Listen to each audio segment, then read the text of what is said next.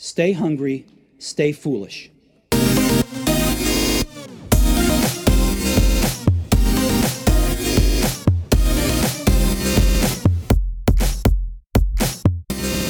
This show is brought to you with thanks to Microsoft for Startups. We've reached a point in time where everyone wants innovation, but most people don't know how to actually attain it.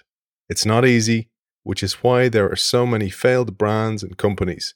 In our era of AI, rapid change, disruption, and possibility, there are so many great opportunities within our grasp. However, smart, successful people consistently miss out. Their capabilities are limited by 7 traps, and they rely on and repeat past decisions. They miss out on the potential of what could have been. If we could remove these traps, what could we accomplish?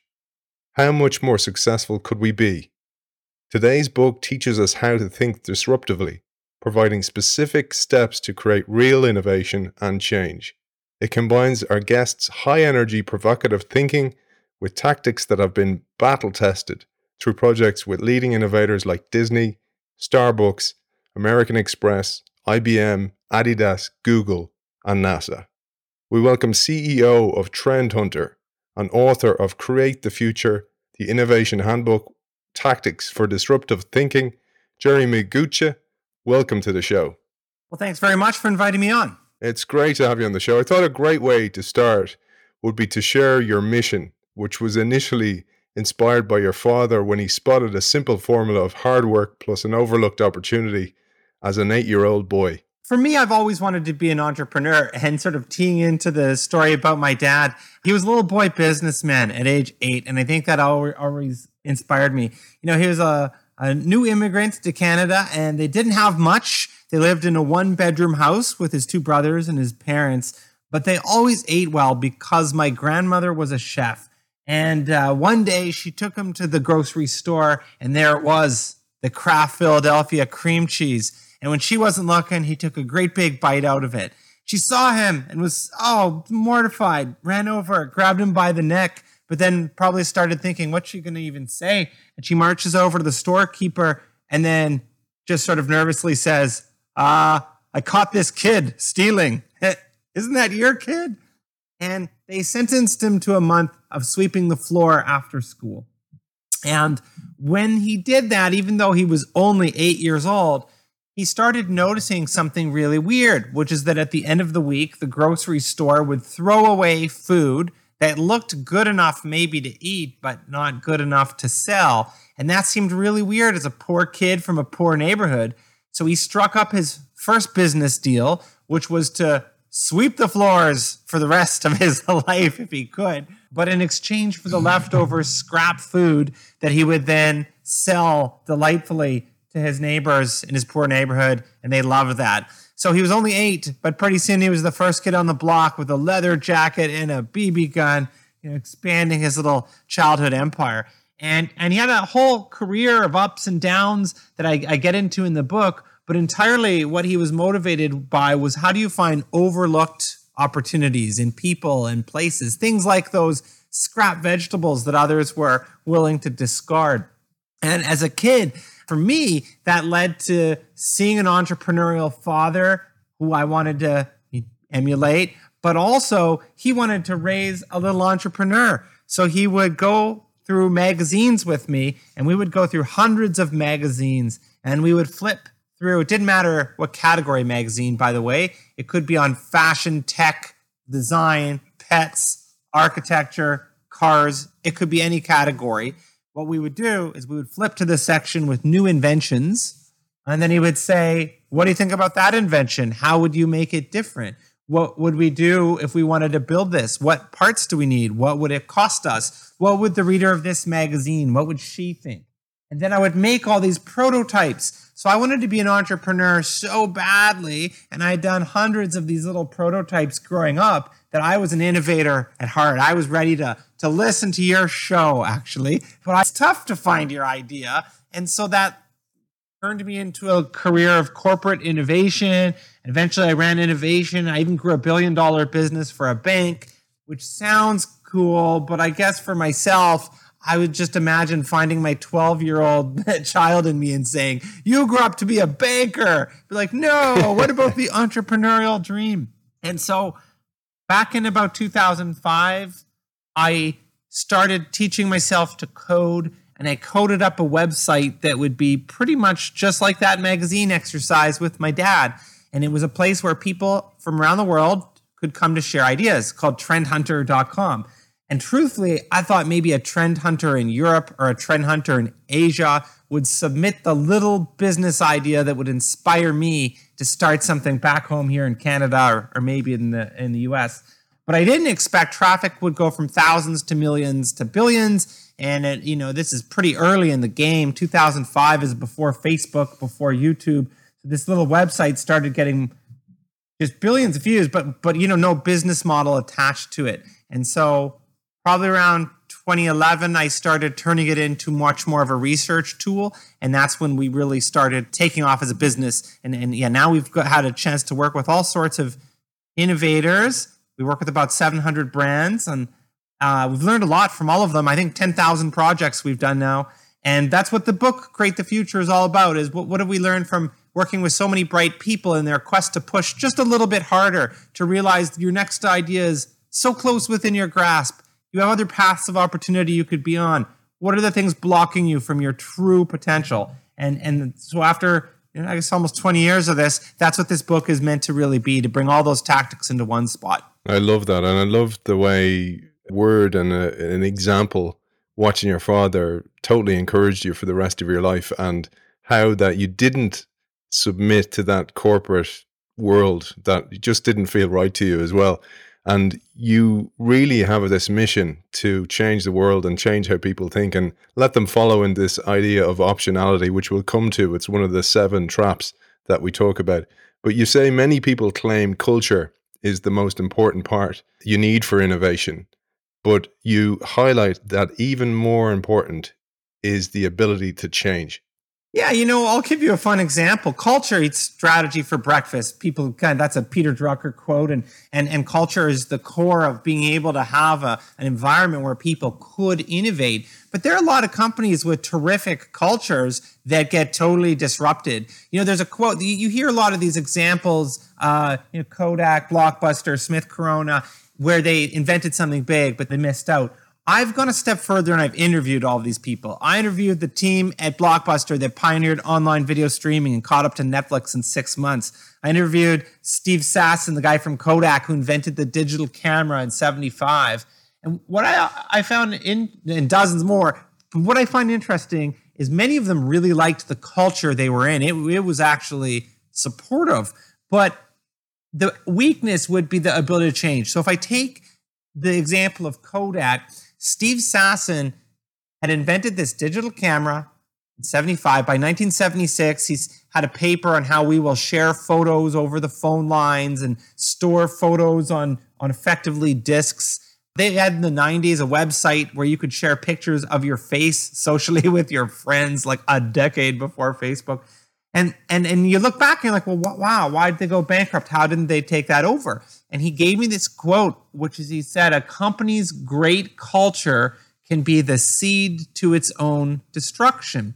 And in his interpretation of that, he said, what happened is Kodak was a great culture, but its brand, its internal motivation was about really doing one thing, which was the perfect Kodak quality print and beating Fuji, having a higher quality image than Fuji. And they were so proud of being number one, and they were so good at it that they just kept on rocking out better silver halide film and paper, and that meant they didn't really want to take advantage of his new thing. And I have similar stories from a lot of other brands. So I think what's interesting is the ability to change is really what's your important starting point. And so often these iconic brands or smart people have the ideas within their grasp, but your own intelligence, your own success can actually block you from adapting because you've done your current type of product so many times that something that's just a little bit off can seem like it's destined to fail, and you just know it, you feel it, but you don't realize that new ideas are awkward little babies that need a little nurturing, attention, refining to be as good as the thing you've been iterating on hundreds of times before. Yeah, and that's one of the traps you talk about, is this trap of success that can catch us. But let's use that to jump into the book. When I was a kid, I used to watch The Muppet Show, and in The Muppet Show, they had this part called Pigs in Space. And I much prefer your analogy of horses in space, because you use this to explain how we are much more dependent on and often limited by the past than we might think we are. Absolutely. So the story then about horses in space goes like this. There are no horses in space, but you, being a smart and successful, clever person, should expect that there are precisely 2 horses in space. And while we're talking about horses in space, you should expect them to be 4 foot, 8.5 inches wide. And the reason why you should expect that is because that's the width that was used to determine the width of NASA's solid rocket boosters. Now, it wasn't coincidental that the rocket boosters are based on the width of 2 horses. It's specifically because of it being the width of 2 horses. And if you want to understand this riddle, you'd actually have to go really far back in time in Wikipedia, and you'd have to go back to the age of the Roman Empire. The Romans had the greatest land because they could patrol that land with the 2-horse Roman war chariot. The war chariots tore up the highways, or I guess the dirt pathways of Europe, creating ruts everywhere. And if you were a little farmer driving your little wagon through the fields and through those ruts, you might break a wagon wheel. So if you were a clever farmer, you would measure the width of those ruts to make your new wagon the right width as the ruts. And you would learn that the ruts were spaced 4 foot 8.5 inches apart, just like the Roman war chariot. So pretty soon everyone with a wagon makes their wagon 4 foot 8.5 inches wide. Then Europeans invent wagonways, which are carts that are pulled on rails by horses in and out of the gold mines. And they decide to put those rails 4 foot 8.5 inches wide. Europeans then make the first trains and put them on tracks that are 4 foot 8.5 inches wide. Americans are not connecting their tracks to Europe, but they still make them 4 foot 8.5 inches wide. Pretty soon we gut all of the train tracks to make room for bigger, badder, faster trains that still run on tracks that are 4 foot 8.5 inches wide. Some trains go 200 miles an hour on tracks that are 4 foot 8.5 inches wide, though there's some experimentation, but generally. And so when NASA needs to ship the solid rocket boosters from Utah to Florida, they must put them on a train track that is the width 4 foot 8.5 inches wide. Now, if you take a look, you'll notice that the solid rocket boosters overlap the width of the track a little bit, but it doesn't change the fact that the width was determined loosely by the width of 2 horses' butts. Wow. Even though that just can't possibly be the perfect width for rocket boosters in space. The lesson goes to show you that we're more dependent on our past decisions than we like to think. All of these little haphazard decisions become standards, then it makes sense to follow the standard, and pretty soon we're making things for space based on the width of horses, even though there are no horses in space. That width is stupid, and we're probably worse off for it, but it is a metaphor I like to use when talking about the paths that we get stuck on. And in particular, I use a term called path dependency, which comes from the 1950s. And in Create the Future, I use that as the overarching metaphor. And I walk through 7 of the different traps of path dependency, which cause us to cling to the path we're on, whether it's Kodak deciding to keep making better digital prints or better prints instead of digital, or in your own world, sticking to that job, that career, that core product, that service, and having blinders on that block you from seeing the potential of your other pathways. When I was reading this part, I was thinking about, those images you see of places like India where the commute is horrific, where you have people hanging out of the rooftops of the trains, etc. And it's all because of that 4 foot 8.5 inches wide. The dependency on the past is huge, and the paths forged by the horses are a lovely metaphor for the mental pathways we forge. And you emphasize these 7 traps of dependency, and I think if we got through all of them today, we'd have a fantastic show. But let's start with the first trap, and this is the one that you noticed as a young child, but also your father did. The subtlety of opportunity, and you illustrate this one brilliantly with a story of Tony and the iPod? There's a guy named Tony, and he wants to be in the technology field. He works really, really hard, and pretty soon he becomes a chief technical officer at Philips Electronics. He's in charge of strategy and new ventures. His job is helping Philips figure out what they should invest in. And one day he's got an idea and he's so excited about it. It's a little device that uses a hard drive, and he's so excited, and he decides to go out on his own and try to make his little hard drive idea a reality. But hardware is expensive. He spends 2 years trying to get a funder or to make it work, and he fails and fails, and finally gives up on his little dream, and he's got to get a day job to pay the bills. But before he gives up totally, he goes to CEOs he knows and he says, hey, I will give you all my intellectual property. You can have what I've been working on if you just be the one that supports me on working on this idea for your company. And one of the CEOs says, okay, we'll do it, but here's the catch. We have $500 million of debt, 20 million in cash in the bank, and we are, in a period of failure. So this is like a shot in the dark. It works or it doesn't. He accepts it. He accepts it as a contract. And finally, they make the prototype. He's so excited. He gets on a plane. You don't mail a prototype, by the way, if it's probably costs $10 or $20 million. You don't mail that. You get on a plane and you fly with it to your CEO. And then he gets off the plane and he realizes it slipped out of his pocket. Oh my gosh. How to know you do. You tell United Airlines, turn around, I left my baby on the plane or something. And it's a good thing they did, because the friend was Steve Jobs. The prototype was the iPod, and that would go on to become the iPhone. Now, that's a fun little backstory for you that shows the struggle for Tony, who would then lead the iPhone division. And it shows you how all along the way, the guy spent years trying to convince people. But even when Apple made it, an important little piece of history is that if we rewind in time, though you and I might have seen the potential of an iPod, the real takeaway for me is if you look at the other industry experts, the billionaires, the CEOs of the competitor companies, the people that are the best in a market will see other ideas as awkward or clumsy and dismiss them. So, for example, Motorola's chief technical officer said that the iPhone was nothing revolutionary. Motorola already did all those things in their phone, and they were much larger, in that space. Palm's billionaire Ed Cooligan said the PC companies are just not going to figure this out. Steve Ballmer, worth $40 billion, said, Microsoft's guy, said there's just no chance. Nokia's head of technology, they had 1 billion customers at the time, 1 billion phones out there active, said with Mac, Apple remained a niche, expect the same with mobile phones. And BlackBerry said, well, with all of the ads and all of the excitement that Apple's drumming up, customers are now coming to the store, but they're leaving with a BlackBerry. So what Apple's actually done is increased our sales. That's from Mike Lazardis, one of the 2 billionaires who co-founded BlackBerry.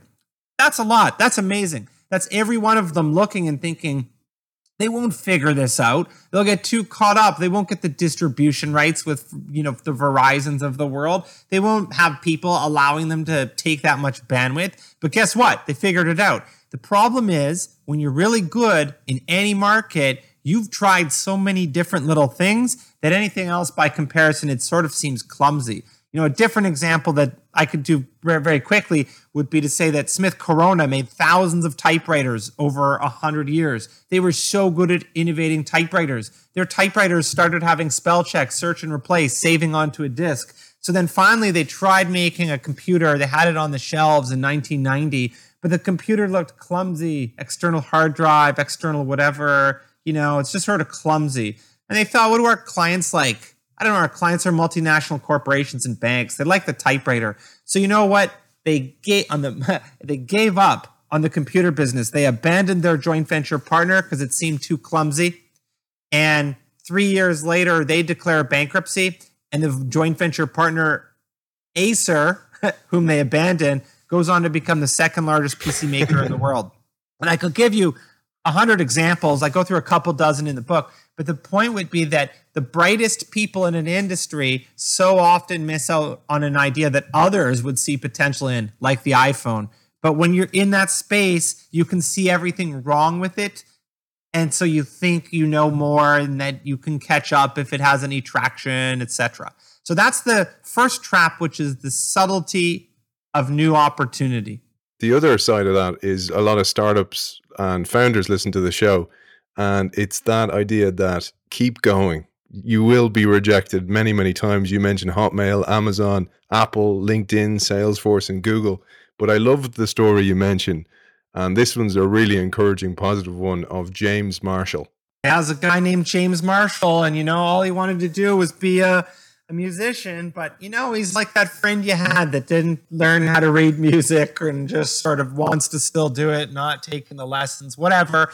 So he keeps on trying to be a musician.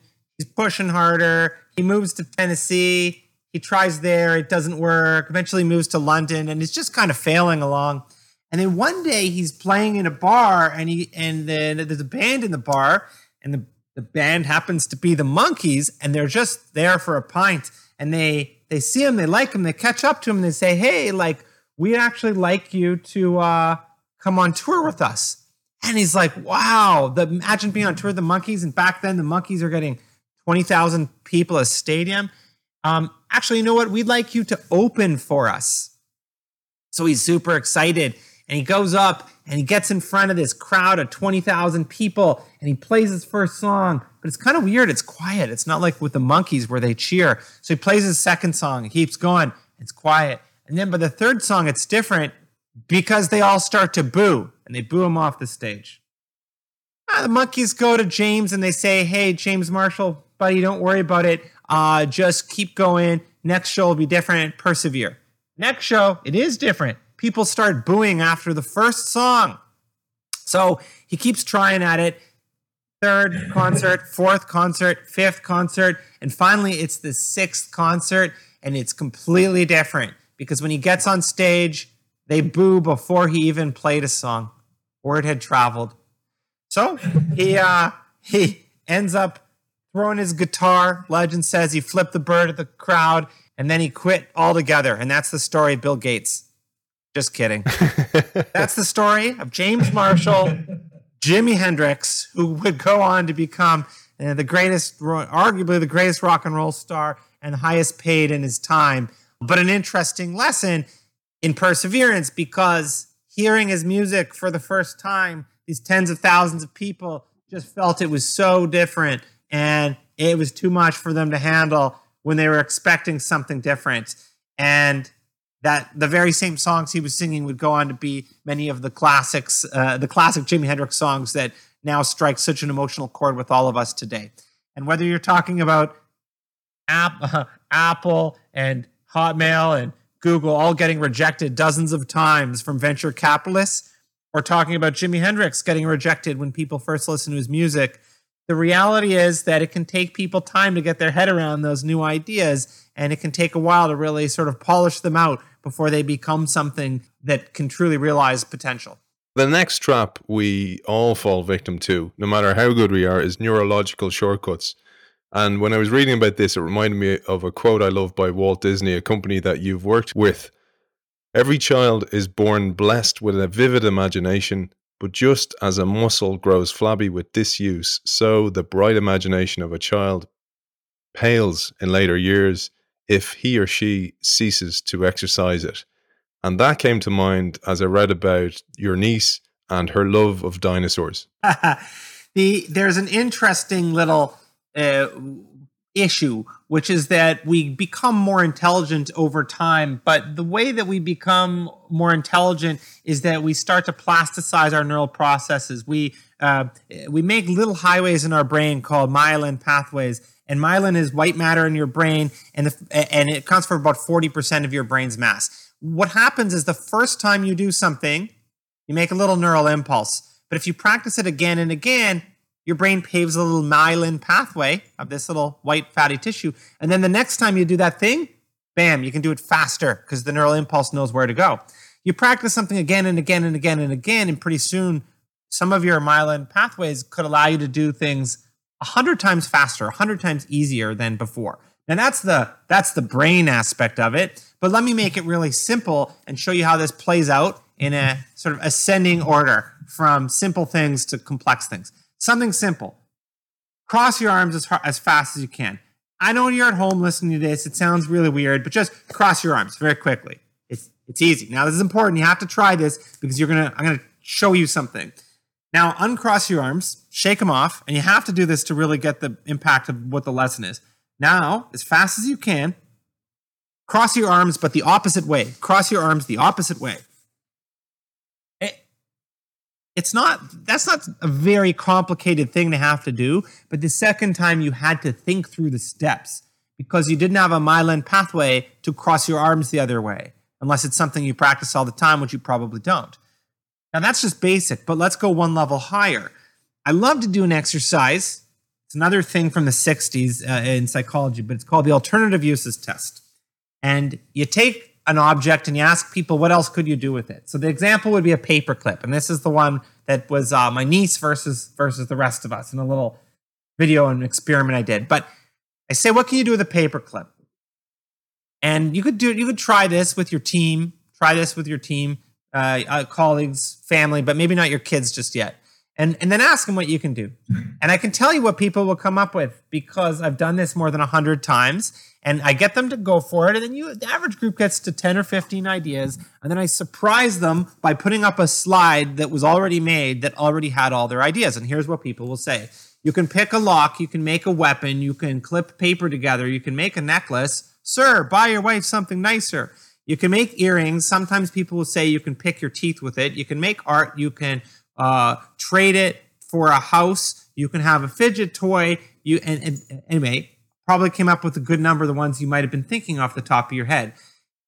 Here's what's interesting. If you take that same question and you bring it to a 6-year-old child, so in the book I do that test with my niece, they'll come up with 200 ideas. 200. And their ideas will be unbound by the simple notion that you and I and others gravitate towards things we've done or seen before. And that's because of our myelin. Our myelin wants us to be faster. And so it accesses the connections it knows. And your very first ideas of what to do with a paperclip will be things that you've seen or done before instead of pure raw creativity. That's a paperclip. It's one more complicated than crossing your arms. But it starts really illustrating that our myelin pathways make us faster, make things smoother, better, more consistent, but they also make us repetitive, stubborn, complacent, and dismissive of new ideas. And in the example of the paperclip, you start to realize, do this with your team versus your kids, and you'll start to see how this impacts you. Dial this up one more level to your career, and you won't have a kindergarten kid there pointing out the other ideas you're missing, but you will start to realize that you gravitate to the path that you're on and you totally miss out on other opportunities. The only way to get to those opportunities would be to routinely do something like a workshop where you are trying to look at your problem from multiple perspectives. How would a totally unrelated company approach this problem? How would Facebook do it? How would Apple do it? How would Uber do it? And it's not that those companies might enter your market, but it's just trying to think of constructs like that get you to look at your problem from a different perspective. And maybe you'll get a good idea from your brainstorming. But even if you don't, you are training your myelin pathways to be better at training your brain to look at problems from different perspectives, which brings us right back to your Disney quote. And this idea that that's the way you exercise that muscle, your creativity, to retain that creative raw potential you had as a child. Yeah, and just a reminder that this show is brought to you by Microsoft for Startups. And the third trap, Jeremy, you talk about is the ease of inaction. And we can be all so busy optimizing the icebergs on which we stand to not notice that they're melting. And here you tell us the best organizations in the world are always paranoid. And by that, I mean they have a finger on the pulse of disruption and they perpetually fuel urgency. Interestingly, I've had a chance to work now with about 750 brands, billionaires, CEOs, world leaders over the course of the last decade and a half. And I've learned a lot from that. But I'll tell you how I got into it, and then that'll kind of lead to where I've seen these takeaways. I'd written a book that won some awards back in 2008 called Exploiting Chaos, which was about how chaos creates opportunity. Times of recession and gloom and crisis intimidate us, but actually the most iconic brands were often formed during times of recession. As an example, Disney, Apple, CNN, Fortune Magazine, Hewlett-Packard, Uber, Airbnb are all companies founded during a period of a recession because these time periods of change create new opportunity. And yet, most of us get a little too conservative to realize the opportunity. So this is what I study. And when I published that book in 2008, the world, especially America, went into crisis. And in 2009, 10, 11, 12, I was in the right place at the right time. And all of a sudden, I was the chaos guy. And I started having this super rare opportunity to help one billionaire after another, and then a different CEO, and then a different CEO. And I learned a ton from it. And one of the takeaways that I would say is that I think that people put themselves in one of three boxes, three categories of self-perception. You either think that we're in a terribly bad situation, that things are going well, or that you're super paranoid about staying number one. And if I was to tell you what proportion of people fall in those categories, I think maybe 2% of companies fall in that we're paranoid and we need to stay number one category. And these might be companies like Google, where you see them consistently having failures. They're trying hundreds of different things. Not everything works, but they don't care because they're just so paranoid they'll try anything to stay number one. On the other end, maybe there's a 20% group that's in that group that think things are going disastrously. But I've noticed that that group is really good at trying anything. And I started working with Domino's Pizza in 2010 or 11. Their stock price was down 90%. And they felt that they were going to totally collapse. But then what happened is, because of that, they were willing to try anything. They started doing pizza you could order with an emoji, pizza delivered by drones, pizza live streamed in its creation before it gets to your house. But they were doing this stuff 10 years ago, 8 to 10 years ago. And this is when people didn't know what an emoji was. And I always think of that example because I think, imagine being the guy in a meeting, or the woman who's clever enough to say, I think you should order pizza by an emoji. Well, everyone would normally laugh you out of the room if the company was doing well. But if you think it's going to tank and you're paranoid, you'll try anything. And I know with us, Domino's did, I think, 167 projects. They tried experimenting in every possible way. And if you fast forward to today, even though they were down 90%, they ended up growing 10,000%. Their growth rate has outpaced almost every technology company investment of any major tech company. And it's Domino's Pizza. But it's because they fall in this category where there's many other examples too. But if you think things are going to fall apart, then you're willing to try things. Now, this gets us to the last group, which is the unspoken group that we almost all put ourselves in. To add my math up now, 78%. But the majority of companies where people kind of think we're doing well. We're doing well. We'll get through this. We have to adapt. That's the most dangerous group to be in, because when you think you're doing well, you cling on to your marketing policies, your best practices, your policies, your procedures, and then you don't want to try something new. And that's an incredible trap. And the only way out of that is to really start creating urgency. In this time period of COVID and working from home, the world has shaken up. So this will provide, in some sense, an opportunity for all those companies in that middle doing well group to reassess and realize, whoa, we could be in a big trouble if we stick to the path that we're on. But that's the way that I like to sort of think about it, is your self-perception of performance, if you think you're doing well, can actually be a very dangerous thing. There's a great story you share here. I'd love if you'd share it with our audience. And it's the story of Tony Hunter, your first fan of that book, Jeremy. And it's so apt for the turbulent times we're going through right now. And to tee you up for this story, I pulled a quote from Tony from the book where he said, I believe the role of a leader during disruptive times is to create a pathway and reason for change. We had to go from being a newspaper company to being a media and business services company that happens to publish a newspaper. I thought that's a great way to tee you up for how we need to think in the future and today. So yeah, Tony Hunter has become a friend over the years. And when he first dialed me up, I think it was around 2009. And at the time, Trendhunter.com, my little startup, which had 10 people at it maybe at the time, had more traffic than every newspaper in the world. And he was the editor of the Chicago Tribune newspaper. So he wanted to figure out how might they do their digital transformation better. And we worked with them for a while on that. They were relatively successful in becoming a digital paper.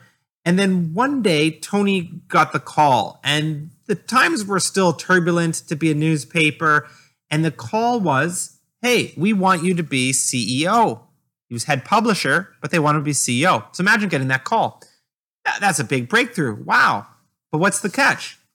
Because he didn't feel like he was ready to be CEO. And they said, well, the catch is we want you to declare bankruptcy, fire 20% of your friends, the rest of the staff, shrink the paper, sell more ads, and make this thing profitable. That's kind of a terrible call, because if you actually think through it, you're sort of being asked to be the fall guy, the scapegoat. Like, we want you to take the job, declare bankruptcy, lay everyone off, and then you're not going to succeed at the rest of it. That sounds terrible. And so you'd be tempted to say no, but Tony loves this paper so much. This is not a brand to him. It's an institution, a pillar of the community. And he felt it was his duty to do this. And he didn't want to lay people off, but he saw that as the only way to save the rest of the company. So he took the job on, and he signed that piece of paper that was the death certificate in a way, the bankruptcy declaration, and did the layoffs. But then he had a really intense period of urgency to try to look at his problem in a different way and see if he could turn the paper around. And at that point, he fell in that third group that second group we talked about, where you have a self-perception of performance, which is kind of, we're in a disastrous state, so we have to try anything, just like Domino's Pizza. And so in that time frame, they started looking at everything differently. And we talked about how you get caught in a path and then you only look at what the normal things are to do. I'll give you one example of being caught in a path. At the time, every newspaper was shrinking its size and sort of putting more articles online. But the default in 2008, 9, 10, 11 was you shrink the paper, you make it smaller.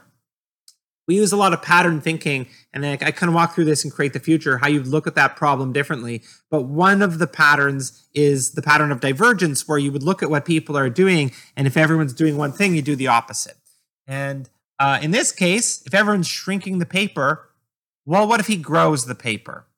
And sure enough, by growing the paper and deciding to be very counterintuitive and doubling its size, suddenly, if you wanted to know more about the Chicago Bears or whatever your favorite Chicago sports team is, well, guess what? There's only one paper that will possibly do. So that move totally destroyed the other newspaper's ability to compete, and they ended up selling more papers. Wow, step one, complete.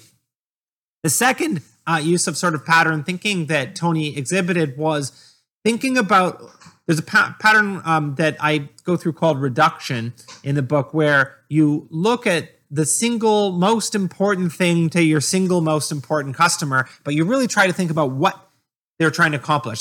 So for a newspaper, your customers are kind of interesting. There's the readers, there's the national advertisers, and there's the local advertisers. And your local advertisers actually pay a really big premium. So your customer is kind of the local advertiser of a paper.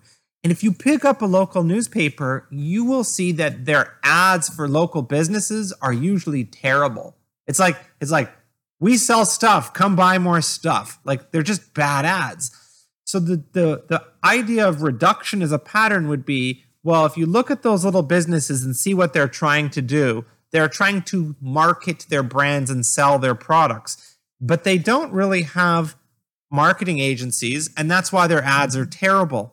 So the turnaround point for the Chicago Tribune was to say, well, if that's our customer, the reductive way of thinking would be, let's not sell them ads, let's go and be their CMO for them and sell them services, entire suite of all the services they would need to market or go digital or whatever it might be. And that single action caused the Chicago Tribune to go from bankruptcy to the number one most profitable news organization in America in a span of just a couple years. So a real hero story for Tony. I think of him as one of the greatest turnaround CEOs. And so I tell his story in the book. He was kind enough to write the foreword at it and then speak at some of my Trendhunter Future Festival events. So I'm very thankful for meeting him, but it's been interesting to kind of dive into that. And there's a lot more. I'm actually giving a pretty abbreviated sort of answer to a person whose career was with his team doing such a remarkable turnaround. There's more to it, which I get into in the book, and I hope he'll come out with a book one day too, so that people can learn more of his story. He really deserves plaudits for the bravery of taking on that challenge. Many people wouldn't have. As you said in the book, he could have easily had to delete his LinkedIn profile and just go underground after taking on such a massive task. So it's great to see people like that succeed. But moving on to the fourth trap. So we'll go a little bit more briefly through the last few traps. The fourth trap is optionality, Jeremy, and this is the age-old problem of short-term thinking. And this reminded me of how we ended up with the 4 feet, 8.5 inches wide paradigm. We set ourselves on a certain path, and then that path becomes difficult to change. Yeah, and I'll answer about optionality a little quicker too. Just to note, optionality is a term from finance about creating value by adding more options and more choices for the future. What happens is that as people, as businesses, we tend to really weight our decisions right in front of us by what's the most profitable decision. So if I use a simple example, when you look at your own career, you probably have a story like mine. You're in university, you're maybe not 100% sure of your major, but then you kind of pick one particular major because of a course or two that kind of line up to it. You wanted to take the course. Okay, now that's your major. Mine ended up being finance, but I would have also liked marketing.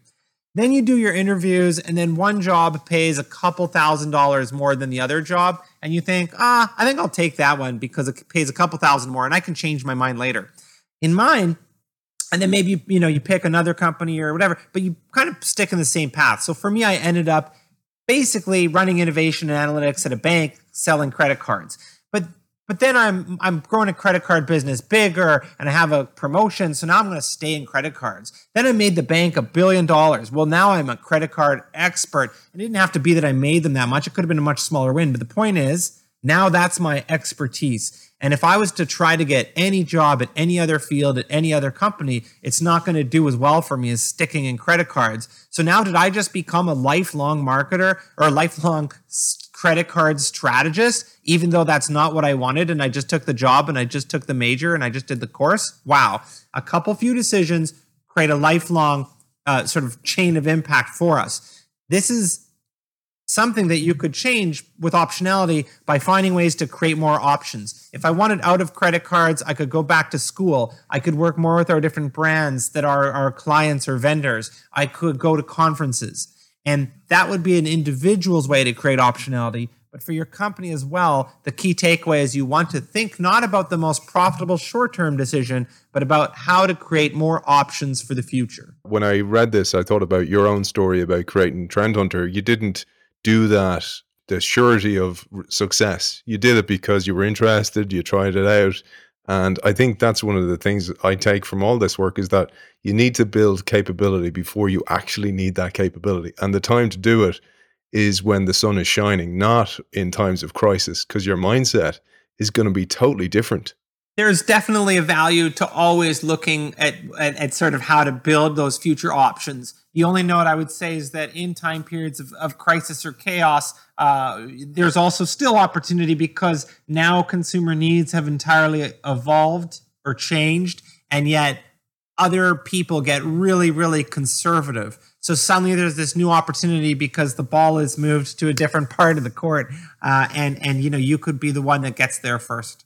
But yeah, certainly the idea, the general takeaway is investing in your future options and self, even when times are sunny or gloomy. You mentioned earlier on Kodak and these companies like Nokia and Motorola, for example, when they were at their peak, that they become complacent. And there's a great quote by Brad Pitt, believe it or not, who says, "Success is a beast, and it actually puts the emphasis on the wrong thing. You get away with more instead of looking within."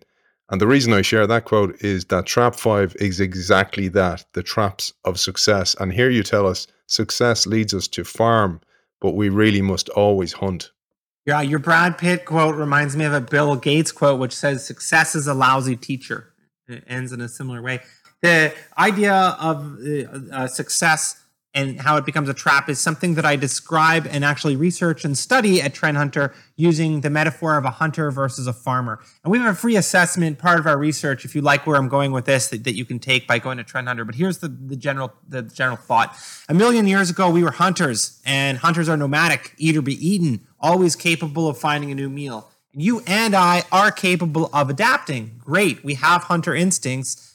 The problem is that 10,000 years ago, people became farmers.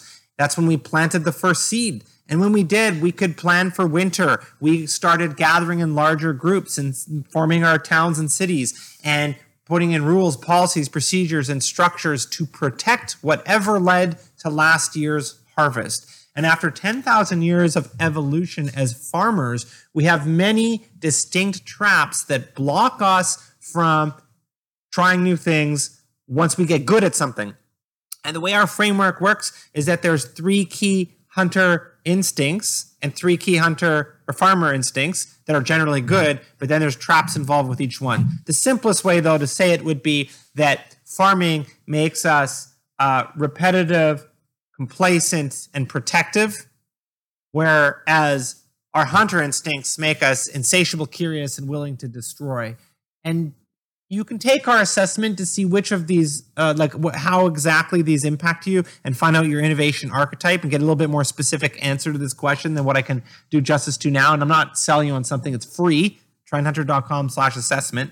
But what I do think is interesting as a general takeaway is just the simple notion that all of us start to become more protective, complacent, and repetitive at whatever we're good at. And we don't use those words. We'll say marketing best practices and our standards, but the simplicity is that we try to preserve whatever led to last year's harvest instead of looking for new pastures of opportunity. And then trap 6 in these times of exponential speed is linear thinking, which is a huge challenge for us. We live in a non-linear world. In almost every category, the world is accelerating. And I mean the word accelerating versus increasing in its pace. It's not that the world is moving faster than before. It's that it's accelerating faster and faster and faster through advances like artificial intelligence, through literacy, internet connecting people around the world, leveling the playing field, and all these things start adding up to a real complication, because we know that humans are better at extrapolating the status quo than we are at thinking about what happens in an exponential pace. We slowly watch the evolution of COVID-19 in China, and then we see it spread to Italy, but we don't get how it's just going to keep on going. We don't see that.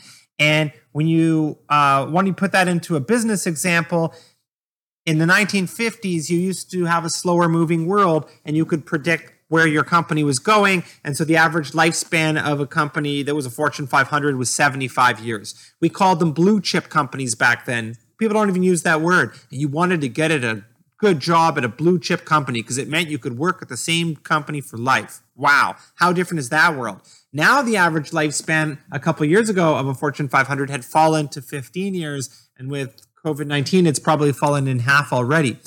A different stat would be that if you looked at the Fortune 500 list from the year 2000 and compared to now, more than half of the companies are already displaced and gone.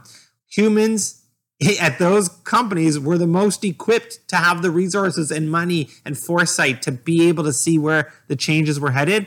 But unfortunately, we're just really bad at understanding exponential change. So there's a lot of tools and tricks you can do to get better at it. But part of it is taking your forecast of what you think is going to happen in the industry 10 years from now and just cutting that in half and imagining, well, what if all that actually happened much sooner? What would you do? How would you prepare? Yeah, and the book is full of those workshops and ideas and how we can push ourselves and escape those mental shortcuts that we all develop over time.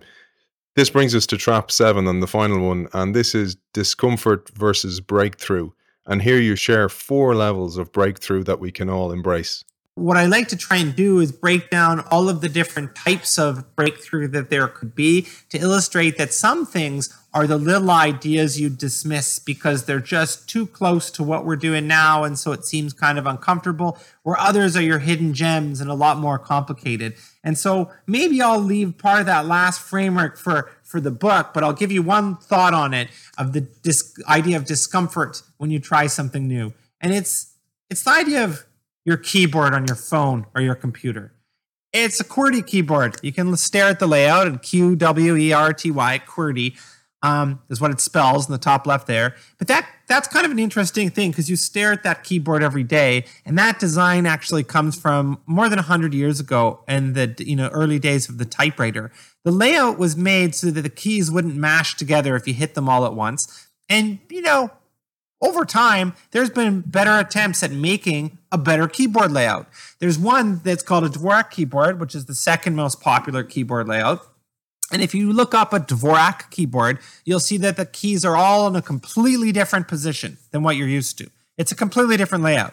And if you open up your phone, you can change your keyboard and you can change to the Dvorak keyboard today. You can switch it over. But when you do, you won't recognize where the keystrokes are for a bit, and it will take you about 6 months to get used to the other keyboard. Now, the upside is that at the end of the 6 months, you will be 20 to 30% faster at your typing by making fewer errors. So it's a good idea. You should do it, right? So get your phone, unlock it, and let's all switch right now to Dvorak keyboard. Are you ready? No, I don't want to do it. You probably don't want to do it. And yet, I just gave you a way to get 20 or 30% faster at how you communicate, which is something that you do every day. And it would only take you a few months to do. But you don't want to do it. I don't want to do it. And we all exhibit discomfort to things that are new at different levels. The question is to figure out what are the extent of those impacts on you so that you can better evaluate new ideas and know when there's something you should try. And I'm not suggesting you have to try a new keyboard, but that same set of traps could be blocking you from seeing ideas that are so close within your grasp. The better you understand the traps, the better you think disruptively, and the better you could then create the future. Jeremy, if you had a parting message, your mission is clear. You started on this at a very young age. You were fortunate to have a father like you did who encourage this kind of lateral thinking and different thinking within you, and you seem to want to bring that to the world. So what would be your parting message for our audience and for other people who you want to change the way they think? At the risk of sounding a bit repetitive, it's the reality that everyone has another path they could be on, and maybe your path is a new product, a new service, or just a different way of doing things, but the simplicity is there's another level you can be playing on. And getting there might be easier than you think. But in order to get to that path, you need to better understand all of the little traps that are holding you back and blinding you from these new ideas that are right within your grasp. And you can get there, push harder, act sooner, never give up, and you can find those new paths of opportunity, and you will create the future. Beautiful way to finish. And as you mentioned there, I took the assessment on trendhunter.com/assessment. But for anyone who wants to find out more about your work, your books, and your keynotes, where can they find you? The easiest place is to go to trendhunter.com versus trying to spell out my last name. But once you get there, you can find my info, my contact info, our different videos, and just navigating on the top. If you click into keynotes, you can get to my site, jeremygutsche.com, and all my social media contacts and connections are there. CEO of Trendhunter and author of Create the Future, the Innovation Handbook, Tactics for Disruptive Thinking, Jeremy Gutsche, thank you for joining us. Thank you very much.